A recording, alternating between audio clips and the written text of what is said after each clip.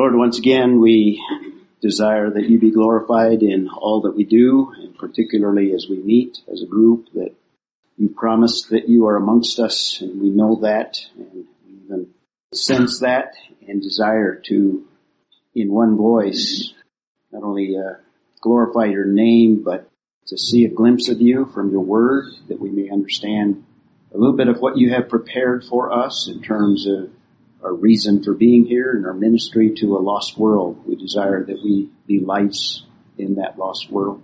So this morning we do desire to commit our time, and if there be any hindrance, that we may put that aside. Any sin, we may confess that. Any distraction, we may be able to put it behind us, that we may concentrate on your word. We pray these things in Jesus' name. Amen. This morning I want to get into the book of Romans again, and we've got lots of verses, mainly because we've gone over a lot of these concepts already, and Paul is reiterating, re-emphasizing, so I think we can go through them a little bit more rapidly. I don't know how many weeks we've already been in chapter 6, but my goal is to try to get to verse 10, but as you know, sometimes miracles don't happen. Also, I'm going to reiterate a little bit the need to live in who we are. That's the whole thrust of what Paul is getting at in Romans chapter 6. How do you live the Christian life? He doesn't say, well, there's 5 steps, 1, 2, 3, 4, 5. Or he doesn't give you a list of these are the things you need to do, and this is a list that you need to avoid. He doesn't do that in chapter 6. What he does is he gives this simple concept, is we are different people in Christ. And if we live in that identity of who we are, that is the essence of the Christian life. I'm going to show you another example. I've given you several examples of how we react or how we live out what we think in our minds. In other words, what we envision to be reality, that's how we live.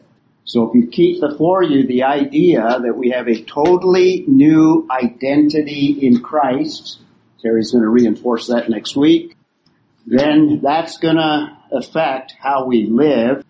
And that's why in verse 11, which we won't get to today, he says, reckon this to be true. In other words, everything he said in the first 10 verses.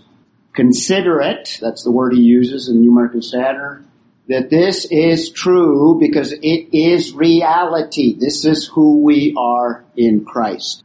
So we're dealing with issues relating to believers. Paul writing to the Christians at Rome who had the same problems that we have. I don't know if they had cell phones and iPads and that sort of thing, but they had the same human nature and faced the same pressures, same issues of life. So because it's inspired, we know that it's written to us as well. So we've looked at the concept of justification, chapter 3, 21 through the end of chapter 5, and we're in the portion that deals with the Christian walk. Theologically, we describe that as sanctification. So we spent a whole, 2 sessions explaining what that means, and it simply means to be set apart for a particular purpose. In fact, the whole word group that we looked at, there's several words related to that. So that's chapter 6 through 8. There's 3 parts. We're on the first part, principles, chapter 6. When we complete that, we will look at our tendency to try to live out the Christian life, and that's going to create problems in doing that. So using P as my alliteration here, we have principles, problems. But instead of these issues that we have, there is power available, and that's the focus of chapter 8. So that's a summary of the whole section. So we're looking at 6 through 14, this concept of identification with Christ. Paul uses the word baptism, so we spent 2 sessions on it, so that we don't think in our minds being dunked in a pool. We think of what Paul has in view in chapter 6. And we stayed dry when we were in chapter 6. We're looking at the explanation of this doctrine, first 10 verses. Paul raises the issue, first 2 verses, And then he lays out the issue 3 through 4, this uniting with Christ. And now we're kind of reiterating, he's explaining it in a little bit more detail, verses 5 through 10. We've already looked at 5 through 7. Actually, we ended in verse 6 last time. So we'll pick up there. And the focus there is crucifixion with Christ, or co-crucifixion. The idea of being united to Christ in his resurrection. So he raises a question, asks a question, shall we continue to live in this old way of life now that we are justified, now that we have redemption, now that we are saved? Similar ideas here. And he gives an emphatic answer, by all means no, or are you crazy? God forbid. Then in verse 3 he lays out the principle, this principle of united with Christ, baptized into Christ, united in his death, burial, and resurrection. So in verse 4 he gets to that, united in resurrection. That's the significance of the principle that he's going to develop. It's not just uniting in his death, where that old way of life, a break has been made, but now there's a new option. We don't have to live that old life, and there's resurrection power available. So that's the significance. And then beginning in 5:10, 4, kind of expanding, he's going to enter into a couple of conditional clauses. For if this is true that I just laid out, and it is, because it's a first-class condition, which assumes the premise in Greek. So the premise is in fact reality, is true, and you could say since this is true, then this follows. And what he's going to explain is this co-crucifixion that brings about co-resurrection. So he's actually giving us a little glimpse of what he's going to expand when we get to chapter 8. And it's a long sentence to start off, 5 through 7. So we've already kind of analyzed it, broke it down, saw the main clause. Main clause, certainly we shall also be in the likeness of his resurrection. So everything that he's talking about in this sentence is leading us to the idea of uniting with his resurrection. We already saw that. For if we have become united with him in the likeness of his death, and we have, you could say since we have been united with him, that's reality, that is true, that's our new identity, then certainly, there's the certainty of it, we shall also be in the likeness of his resurrection. Then we started verse 6, knowing this, and we'll give you a reminder of that in a moment. So kind of a summary of these 5 or 6 verses, 5 through 10.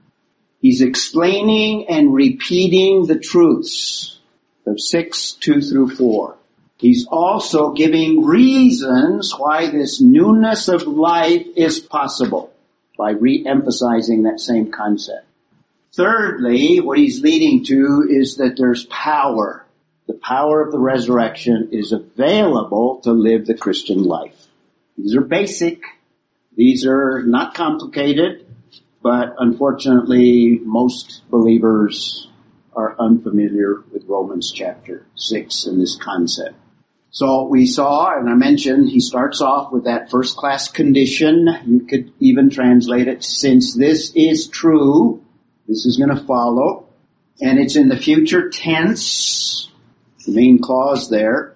We shall be, remember, future tense. This is a strong expectation based on this new reality.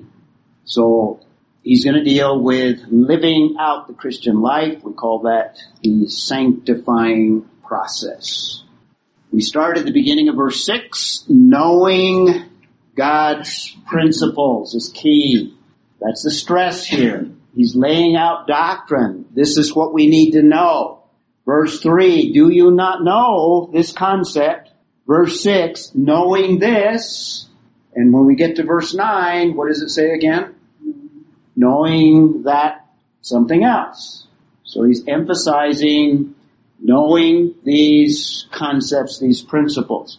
This is why we study the Word, to give us that underlying foundation of knowledge, because if we have that in our thinking, And we are aware of not only who God is, but our new reality. It's going to affect how we live life.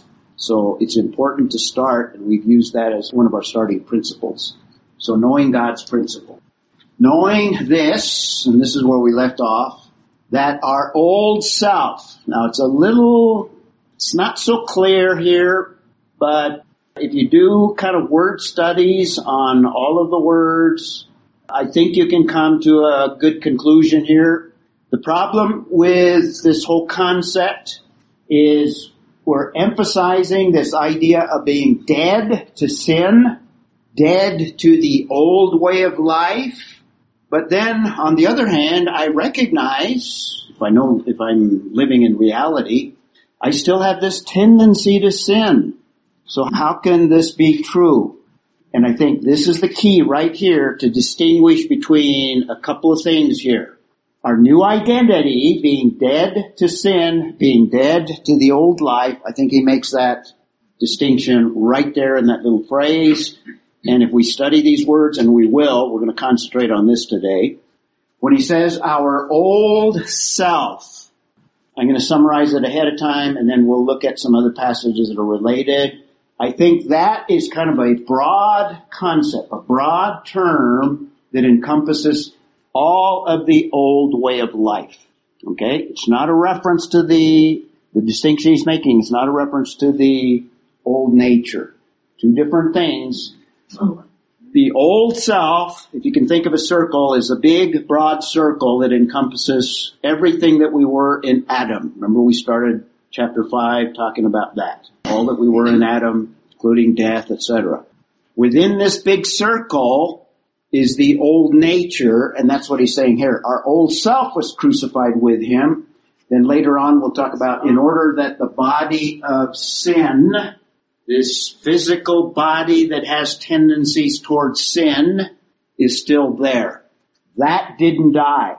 The broader concept is that we have a break from that old way of life, but chapter 7 is going to explain in more detail the idea of still retaining the old nature. So let's see if we can develop that from... So old self and old nature, one is a subset of old nature? I see old nature as a subset of this broader, in fact, literally, our old man, anthropos. In fact, I'm going to give you those in a moment. Paul says, Dave. Free from the law of sin and death, not free from your own quality. Yeah. There's a difference. Yeah, remember we emphasized imputation and all that's related to that in Adam. That has died. There's a break, separation, that's death, from Adam, because now we have a new identity in Christ. But yet we still have this body that is still touched by sin, body of sin, that has a tendency to go back. And we used all the illustrations last time. I just think the difference is between the spiritual repercussions and the physical repercussions. Yeah, we're going to emphasize that some more. Mm-hmm. Exactly. So let's take a look at this concept of old self, or you could translate it literally, old man. The broader concept. The Greek words, palios, I should have transliterated it, P-A-L-A-I-O-S, in everyday usage has this idea of something that's just worn out, something that is no longer useful, something that is worthy of being thrown in the trash, discarded. Still there, but it has no power, has no energy, has nothing that commends itself to anything positive. There's two words there, old, and the common word anthropos that refers to mankind in general. Anthropos, mankind, or to a person. There's a different word that refers to maleness, or man in terms of his gender. The broader general term, anthropos, is a general term that includes women. They're not excluded here. Okay? So that's the literal words there. So literally, old man. And in this context, with everything that we talked about in chapter 5 and everything up to this point, it includes all that we are in Adam. And it occurs, or at least kind of variations of this concept in Ephesians 4:22. Let's look them up. Somebody look that one up. And Colossians 3:9. Who's got each of those?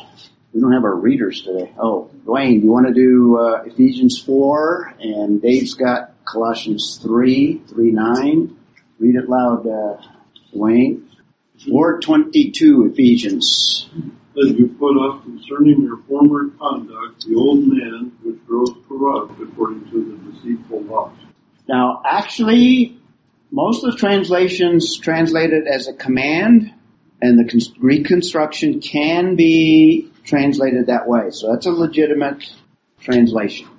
But in the Greek, it is actually an infinitive, so it can have some other usages. It can have the idea of this is reality, or this is true, or this has happened. It doesn't necessarily mean a command per se. But did you notice the word old man in that version? Putting it off, which implies or gives you the idea that it's possible or that it's still there. Still there. Still, or aspects of it are still there. So I see this concept as the broader concept, and Colossians 3:9 is similar. David. I'm going to start at 8. Go ahead. But now you also put off these: anger, wrath, malice, blasphemy. And those are examples of the old life, the old man, etc. And then in verse 10, or 9 rather. Lie not to one another, seeing that we have put off the old man with his deeds. And 10, having put on the new man, which is renewed in knowledge after the image of him who created. Okay, there's two possibilities, two identities, two realities. The old man, everything that we were, in fact I summarize it here, all that we were in Adam, it's without Christ, the unregenerate, unbelieving man. Broader concept, alright? Keep that in mind. So that's what we have in Romans chapter 6. We're in Romans chapter 6. There's an outliner behind you if you want to follow. So we've been looking at these key terms. And some of them we've spent 2 weeks on. Sanctification, we spent 3 weeks on it. But we did a word study that spent 1 week that looked at that concept. Set apart for a purpose. It includes several other words as well. Holy being part of that word group. Something that is set apart. Death. In Romans 6 and many other passages in the New Testament, it's not the concept of ceasing to breathe. We're still breathing, our hearts are still pumping, but yet in Adam we are dead. So I look at it in a comprehensive sense that includes certainly the spiritual aspect. It includes not only the spiritual, but every aspect of who we are in Adam, we are dead. We spent at least a couple of weeks on it. It includes the intellect, it includes the emotions, it includes the morality, it includes conscience, it includes all of who we are in Adam. It includes relationships. I showed you that from Scripture. So death in this comprehensive sense of separation, that's what we have in Romans chapter 6. Spirit baptism, Paul doesn't add spirit baptism, but I do. That's the concept that we have in Romans 6. He's not talking about dunking. We spent 2 weeks on that one. The idea of uniting with Christ. And one of the examples we used, 1 Corinthians 10, where the children of Israel are united with who? So 1 Corinthians 10, remember that one? Baptized into Moses. They crossed the Red Sea and it was dry, no water. It's the Egyptians that got wet. So what does it mean they're baptized into Moses? They're united in all of the experiences of Moses as leader. Everything that Moses went through, the children of Israel went through, they walked through in dry land. They experienced all the wilderness experiences. That's the idea that we have here in Romans. This identification, this uniting with Christ. Life, much like death in Romans 6, is more comprehensive. Kind of trying to summarize the essence of what we have here. And it includes, obviously, spiritual life, but not future eternal life. It includes eternal life here and now. Life abundantly, as Jesus phrases it. And then now, old self, the old unregenerate life in Adam. So here's a new term that we'll add to our list here, at least in Romans 6.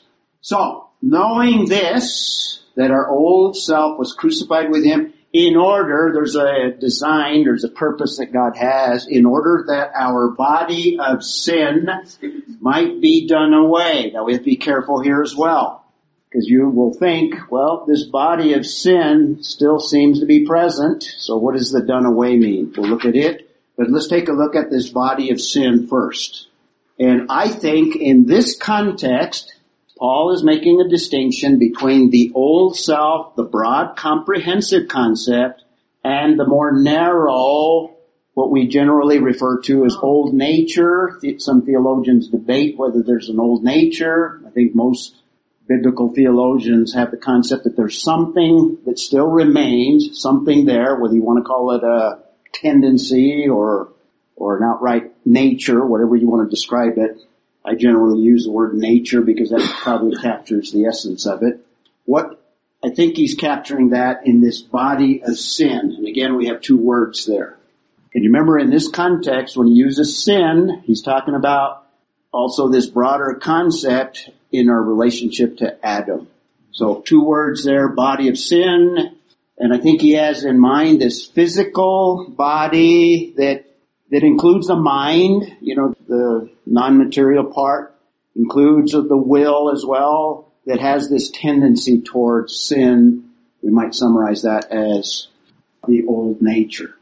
So, I see the body of sin as the old nature. So let's take a closer look at that concept and see if we can narrow it down. There's several words. There's another one that occurs frequently here in Romans that I think is synonymous. In other words, it means the same thing, referring to this old nature.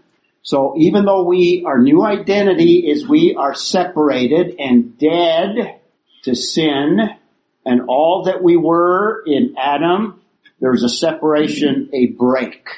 But yet there is still something that we tend towards. We call that an old nature. So we have two natures. We'll talk about that. David. Well, Adam didn't die. Adam and Eve didn't die in the garden. Oh, you missed our session. But they did. Yeah, we went into great detail. Yes. They died the nanosecond they partook of the fruit. The point is that we still are clinging. We're still under the curse of death. Yes. Not under the penalty. Yeah, outside of Christ. Correct. And even more than just the penalty. Right. Yeah, we went into a long explanation that they didn't stop breathing. Adam lived another 930 years. His heart still pumped. And yet he died, I think, the nanosecond that he partook in all this comprehensive sense. Yeah, we went into some detail. Connie? Would you say that it's kind of like our earthly default? I'm thinking of, was it Hosea and Gomer, where she really needed the love he offered, and she probably really desired it, but her default was to be a prostitute. Her default was to go out and keep sinning. Yeah. And that's kind of like us. I know that we have brain pathways that kind of get fixed. Right. And that's kind of our default. Yep. Yeah, the old nature is the default if we don't actively walk in the Spirit. Exactly. Okay. So body of sin, old nature, done away with, make powerless. I thought we were going to do some more here. I'll come back to that. We'll come back to the done away with. The idea is made powerless. We'll come back to that. The two natures. The old nature, body of sin. We have that again in 7:24. So we're going to see this a lot in chapter 7 because of the problems that we laid out there. But somebody look up Colossians 2. Who wants to do that one? Connie's got it. I'll let you do the next one, Jacob. In fact, why don't you look up 1 Corinthians 2:14, and Jeremy, why don't you do 15, and I'll let Jacob do 1 Corinthians 3 as well. You got it? 1 Corinthians 15. Yeah, do 15. You twitched, so you get... I think that these are different phrases, different words that Scripture uses to describe old nature. And then the broader concept is this old anthropos, palias anthropos, this old man. Making sense? Okay, let's see, I'll do 724 since I got it open here. 724, wretched man that I am. This is after he goes through chapter 7 and he's trying to live the Christian life. What I want to do, I can't do. The very thing I hate, I do. There's this battle going on, and I end up this wretched man. That's the old nature. Wretched man that I am, who will set me free from this body of this death? Everything in me is dying. And he's not talking about his heart failing or his breathing hindered. He's talking about in this comprehensive sense. My mind doesn't function the way it should. I can't control my emotions. My relationships are broken. All of these aspects, wretched man that I am. When I try to live in my own power is the essence of chapter 7.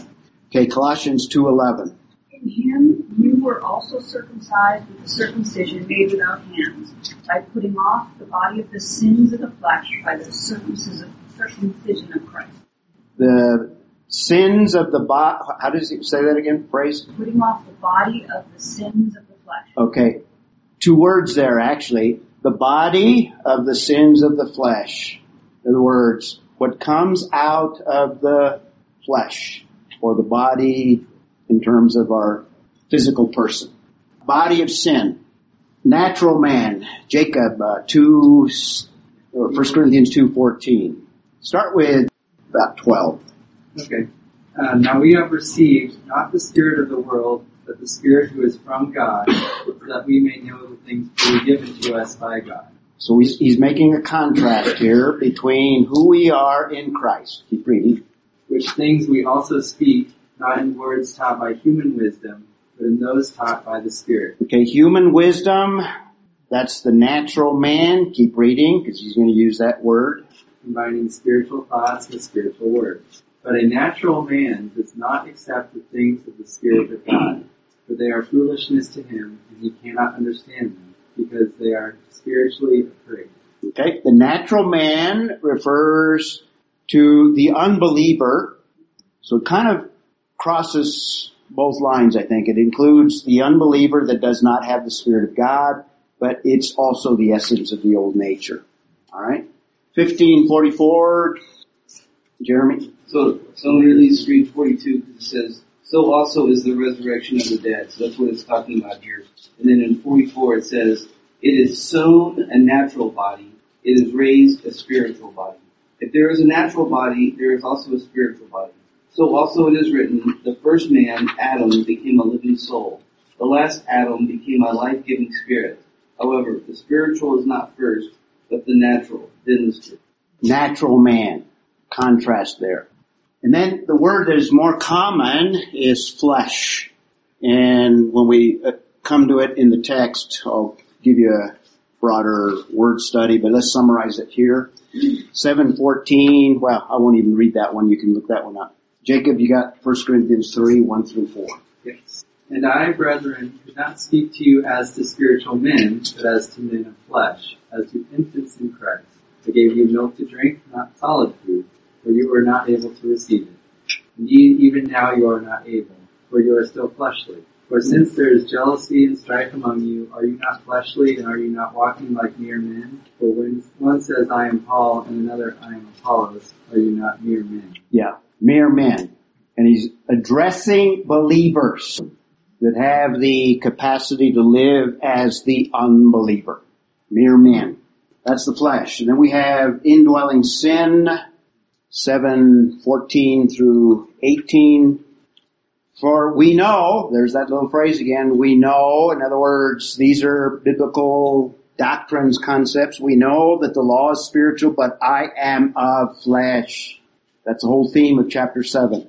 For that which I am doing, I do not understand, for I'm not practicing, this is what I summarized earlier, I'm not practicing what I would like to do, but I am doing the very thing I hate.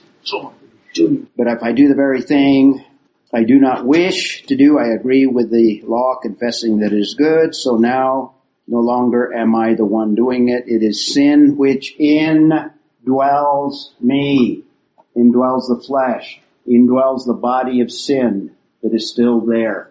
So that's the issue that we have to deal with. Verse 20 is similar. And we've talked a lot about the new nature. In fact, who read Ephesians 4? Dwayne, I think. So we already read that passage. Jacob read most of 1 Corinthians 2:15 through 3:4 actually, but 3:1 there, speaking of this new nature, the contrast between the two. Got it? So this is what Paul is saying here. We are dead to that old life, and yet at the same time we have a body that has the tendency to go back. And we'll develop that more as we get further into the passage. So our body of sin might be done away with. I guess I was going to comment on that earlier, but the idea of annulling something or making something powerless is doing away with it. It's not eradicating. The body of sin is not eradicated until resurrection, but it's made ineffective or powerless in Christ. Even though our default is to go back to it because of habit, it's more comfortable, we're more used to it, and walking in the Spirit is unfamiliar. So that we would no longer be slaves to sin. Even as a believer, we can go back to that condition of slavery. The unbeliever has no option. He's a slave to sin. Even in his best efforts, even as filthy rags, it's tainted by sin. David? So what would you think that Paul's referring to when he says he's giving these folks at Corinth the sincere milk of the word rather than meat? Because they're in deadness. So what is it? What is the sincere milk of the word then? The basics of Christianity. The gospel. Right? The gospel, the basics. The gospel message. Not this. This is the meat. This is basic. It is. How come people don't get it? Right. I'm not sure. Because of the flesh. Because of the body of sin. Because of the indwelling sin. That's what he's referring to. He says right here, you can't bear this. Yeah. So I have to give you the sincere milk. And he's given it to them. In other words, I'm giving you the basics now because you I'm with you. are off. Can't understand I that. just see that. Yeah. So that we would no longer be bound or slaves to sin. Could Very you say, simple concept. oh, that again. Well, it's too simple. The unbeliever, the gospel is simple.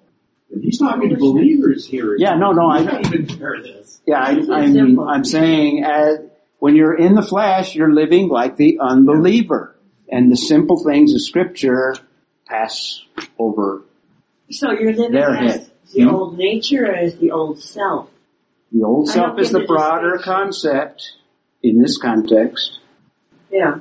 The body of sin is that remains from that old self. What goes? What doesn't remain? Well, there's a break. What remains is that tendency, at least, or that nature, but it's, the unbeliever is a slave and cannot do anything other than remain that. There's been a break, is what Paul is saying here, and we have now a new identity or a new nature, you might even say. New possibility. Connie? That idea of slavery, and Linda was asking me what changes. Our master changes. We've gone out from under the master of sin to under Christ. Yep. But we still tend to think like, well, back at the old house we used to do it this way. Back at the old house we used to do it this way. Mm-hmm. You're working. We're living for a new master, but we're used to doing things the way we did in the old house. And we renew our thinking. Ephesians 4:23 like passage. guerrilla warfare too. Yep. Like it's, yeah, I get it. Yep. You get it? Thank you. Okay, we can go along. Linda got it. So if the rest of you didn't get it, you need to go to Linda. No, I mean, Okay, two natures. And I want to understand what Linda was saying about gorilla. like it actually comes after you instead of just being there. Mm-hmm. Yeah. Sin. Okay, two natures. Old nature, we can use that phrase to describe it broadly. No. Filthy rags. In other words, every effort that we make, and by the way, literally menstrual rags in Isaiah, unrighteous deeds, unrighteous status, wrong standing or no standing actually, in bondage. The flesh is a condition of bondage. But this is the old nature or the old self? This is kind of a description of the old self. Old nature as well. Okay? Yep. What? Sin. Huh? Wow. Deadness. But that's the old identity that includes the old nature, the old self, the old nature part of who we still are. But we're going to get this when we get to verse 11, where he talks about the word reckon. That's an accounting term, so I'm going to use an accounting image. God has opened a bank account that has made us rich.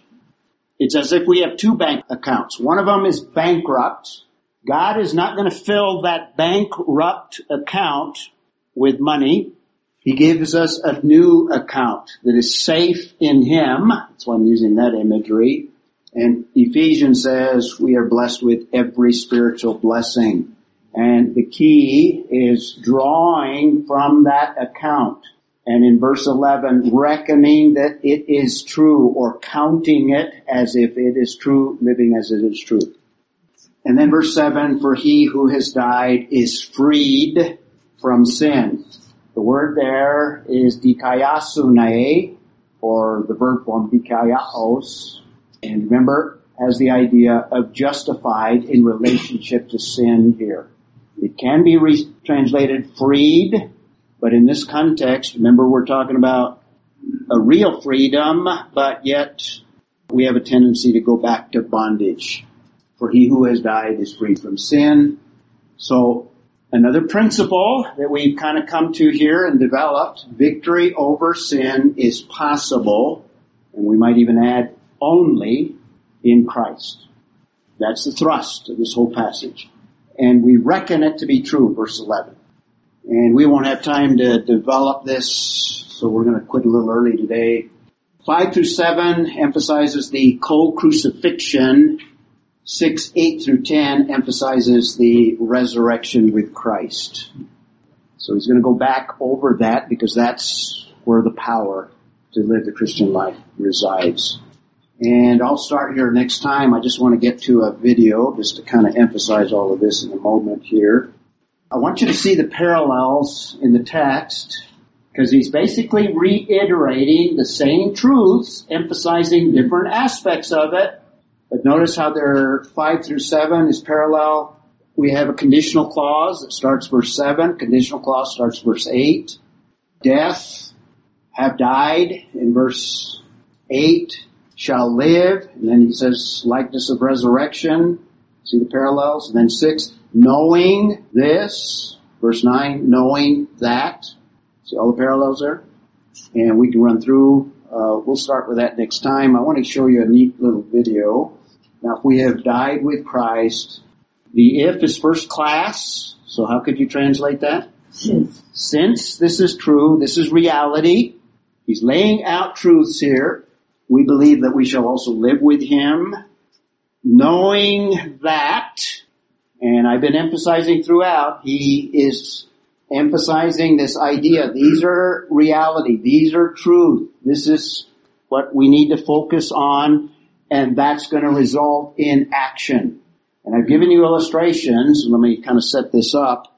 An illustration that even if we are thinking of non-reality, even if we are believing something that is not true, we have a tendency to act on it. We live the Christian life sometimes as if these things aren't true, as if there's no break, as if we are still in Adam, but there's been a break there. And I don't know if I can get this to work. Let me see. Here's an example, kind of a funny one. So you have to laugh. Okay. Preparing laugh. Preparing laughter. Where a woman acts on what she thinks is reality, but is not. Oh, wow.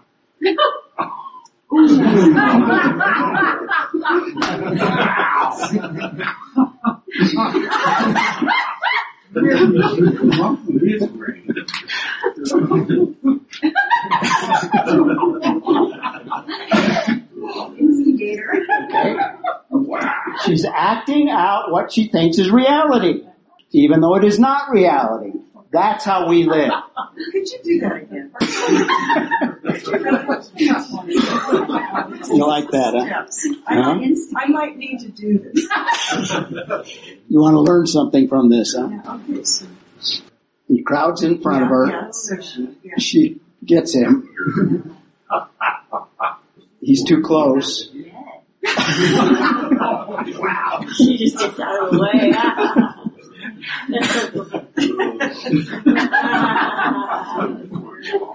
All right. Oh.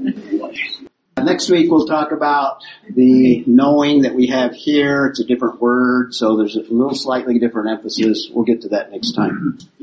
But closing thought here, resurrection power works only in the new nature. God doesn't revive the old. He doesn't empower the old. He doesn't reform that old nature. We're to let it die. He only works and empowers the new nature. Terry's going to introduce our guests that are going to share a little bit of their ministry, and feel free to support them or at least pray for them. We could have prayed this morning. We forgot to normally pray for missionaries. Terry, do you want to introduce? Sure. Andrew and Lauren Leon, they just graduated from Mexico State. Yes. And they're going to tell you a little bit about their new ministry. Only weekend. They're starting out on the Colorado State. And Andrew actually, as you might be familiar with, his sister is Kristen Leon. Yeah. At Rivers of Mercy. Kristen and her husband run Rivers of Mercy, which Mary and More of yours from this class. Okay. Awesome.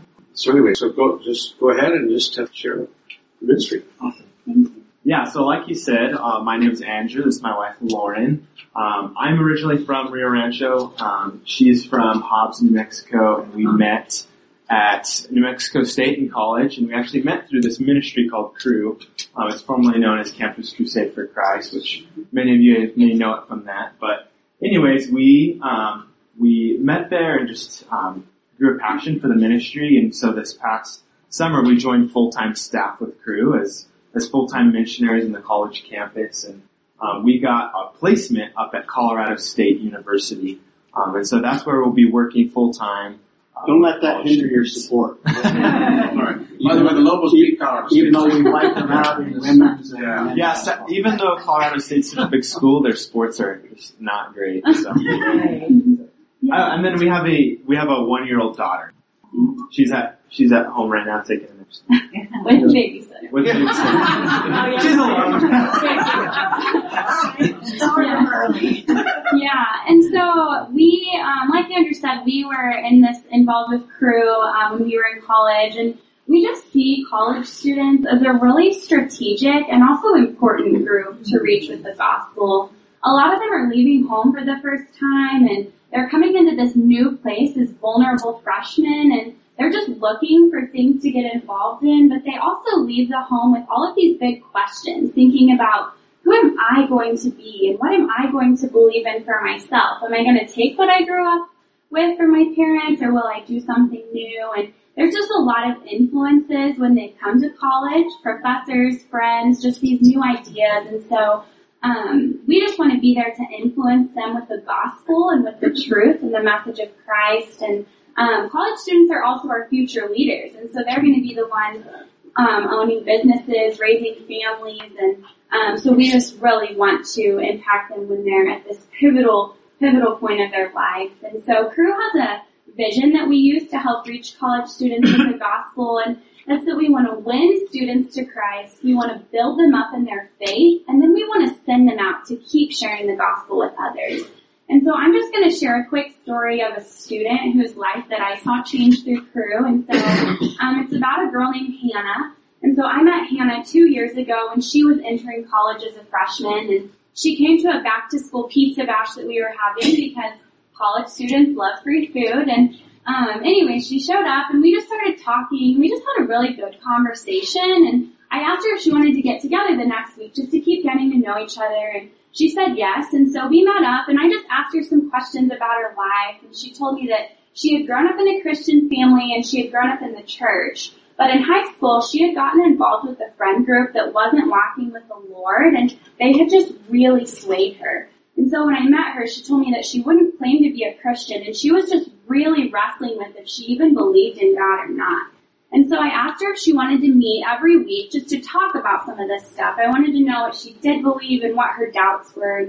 She said yes. I was kind of surprised, but we met up every week for her first semester of college, and we had a lot of hard conversations. She would just share what she was struggling with, and we would work through some of it, and it wasn't always easy. But then over time, she started to ask me questions about my faith and wanting to know why I was a Christian and why I believed in Jesus. And so that was really exciting to see her thinking about these things. And about halfway through the semester, she started coming to a freshman Bible study that I was leading, and she came faithfully every week, but she never said anything. She just came and listened and then left right away.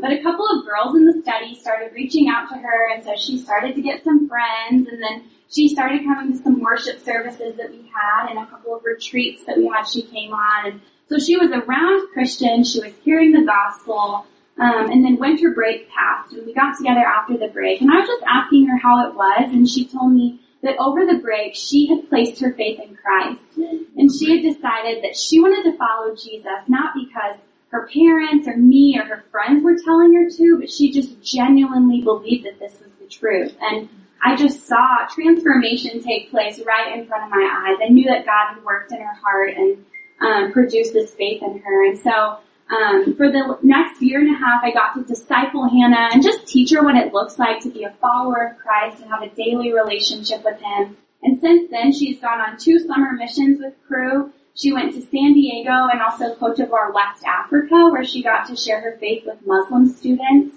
She's also discipled a couple of younger girls in Cru, and this year she's been leading a Bible study at New Mexico State. And so I just love sharing that story because Hannah's life is just not the same that it was 2 years ago, and she's just a really great picture of the vision of win, build, and send. Now she's making disciples and sharing the gospel.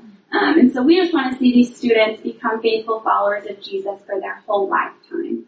Yeah. And I'll share a quick story of a student that I also saw his life changed in the ministry. And so I was walking through a parking lot on campus one night, and I saw this truck parked, and it was similar to one that I owned at the time, and I thought it looked really cool, and so I got a note out of my backpack, and I said, "Hey, I love your truck. I'd love to hang out sometime." And I put my phone number, and I didn't even know it was a guy or a girl. I had no clue. And so that night, this person texted me, said, "Hey, I got your note. I'd love to hang out." And it ended up being this kid named Nick. And so about a week or two later, we got together, got to know each other, became friends. And I asked him if he grew up with a spiritual background at all, and he said that he had grown up in the church and even went to a Christian school, but for the past year or so, he just had not been in any sort of Christian community or anything like that. And he wanted to get involved, and so I told him, this was while I was involved with Cru, I said, I'm leading this men's Bible study with this ministry called Cru. I'd love for you to come. You can get plugged into the ministry. And he was really excited about it, and so I left, excited for him to come. And so during that whole fall semester, I invited him to my Bible study every week, and he never came. And so I was left just discouraged and sad and wondering why, but there's nothing I could do about it. And so the end of the semester rolls by, and I'm in the process of inviting guys that had been involved in our ministry to a conference that we had every winter break in Denver. And I thought of Nick, and I thought, hey, no, he's never come to anything, but I'm going to call him and invite him to this conference. It's just a long shot. And so I called him, and he answered, and I was shocked by that already. And then I explained the conference, and he was like, yeah, I mean, I would love to go. How can I do that? And so I was just left like, oh my gosh, he wants to come. And then so he ended up coming with us to this conference. He'd never been to anything with Cru, and he became friends with the students very quickly, and he had a great week. And during the last night of the conference, our group of students that came from New Mexico State were just sitting together sharing what they had learned and what they wanted to take back to school. And a few students had shared, and then Nick began to share. And right away, I could tell something was just really heavy on his heart. And he began to cry, and he shared that the 5 days that he was at that conference was the longest he'd been sober in over 6 months. And you could just tell that he was in a tremendous amount of pain and sadness and probably shame. And at that point, it kind of made sense to me why he probably never wanted to come to my Bible study. And I was shocked too. I did not know that about him, and I was sad. But at the same time, there was a part of me that was so hopeful and proud of him for sharing that he didn't want that to be a part of his life anymore. He wanted to follow Christ. He wanted to be around other believers in that room like he was. And so when we went back to school, I met with him every week and taught him what it looked like to have a relationship with the Lord. I kept him accountable. I lived life with him, and I just was able to see him grow and want to follow the Lord. And a couple months ago, I texted him to see how he's doing, and he shared that he'd never been better before and involved in a local church. So it's just a neat story of how something started so little and randomly. Over the course of a year, the Lord just impacted a student's life. And so it's stories like Hannah and Nick that we get to see in college ministry. We get to see these students come to know the Lord, to grow in their faith. But at the same time, college ministry is hard, and we don't see that all the time. But we do see the significance of these students, the significance of the time of life they're in, and them hearing the gospel and coming to them. We have a passion for that. We have a passion for students hearing the gospel and their lives changing. And so we're just thankful to be here this morning to share a little bit about our ministry with Cru. And so we've been in town for the past couple of months, and while we're going to continue staying here, we're raising the prayerful and financial support to fund our ministry. And so we're actually a little over 90% of our monthly support. And so, yeah, it's all the glory of the Lord. He's provided so abundantly for us, and we've just been so blessed in that way. So it'll take just a few more people to join our team and come alongside with us, and we can move up to Fort Collins and start working with students. And so, we would love for each and every one of you guys to consider meeting with us to hear a little bit more about our ministry. We can share more about how we reach these students and invite you guys to be a part of it. And we understand that we're not forcing you to do this. There's no obligation, but we really hope that you give us this chance to meet with you and to share about our ministry so that you could potentially be a part of it. And so I'm going to pass around this clipboard, and if you would just put your name and phone number if you would want to hear more and be encouraged to be a part of our ministry. So great. That's not all we have. So good. Yeah. Thank you. So I want to encourage you. I became a Christian through Campus Crusade here in Nashville. We met, and it just formed the tenets of my faith. Everything that Ray's talking about, because he was there, is just right on to the teaching that we had on campus by other leaders. And raised our girls up as Christian, and their babies now, the grandkids.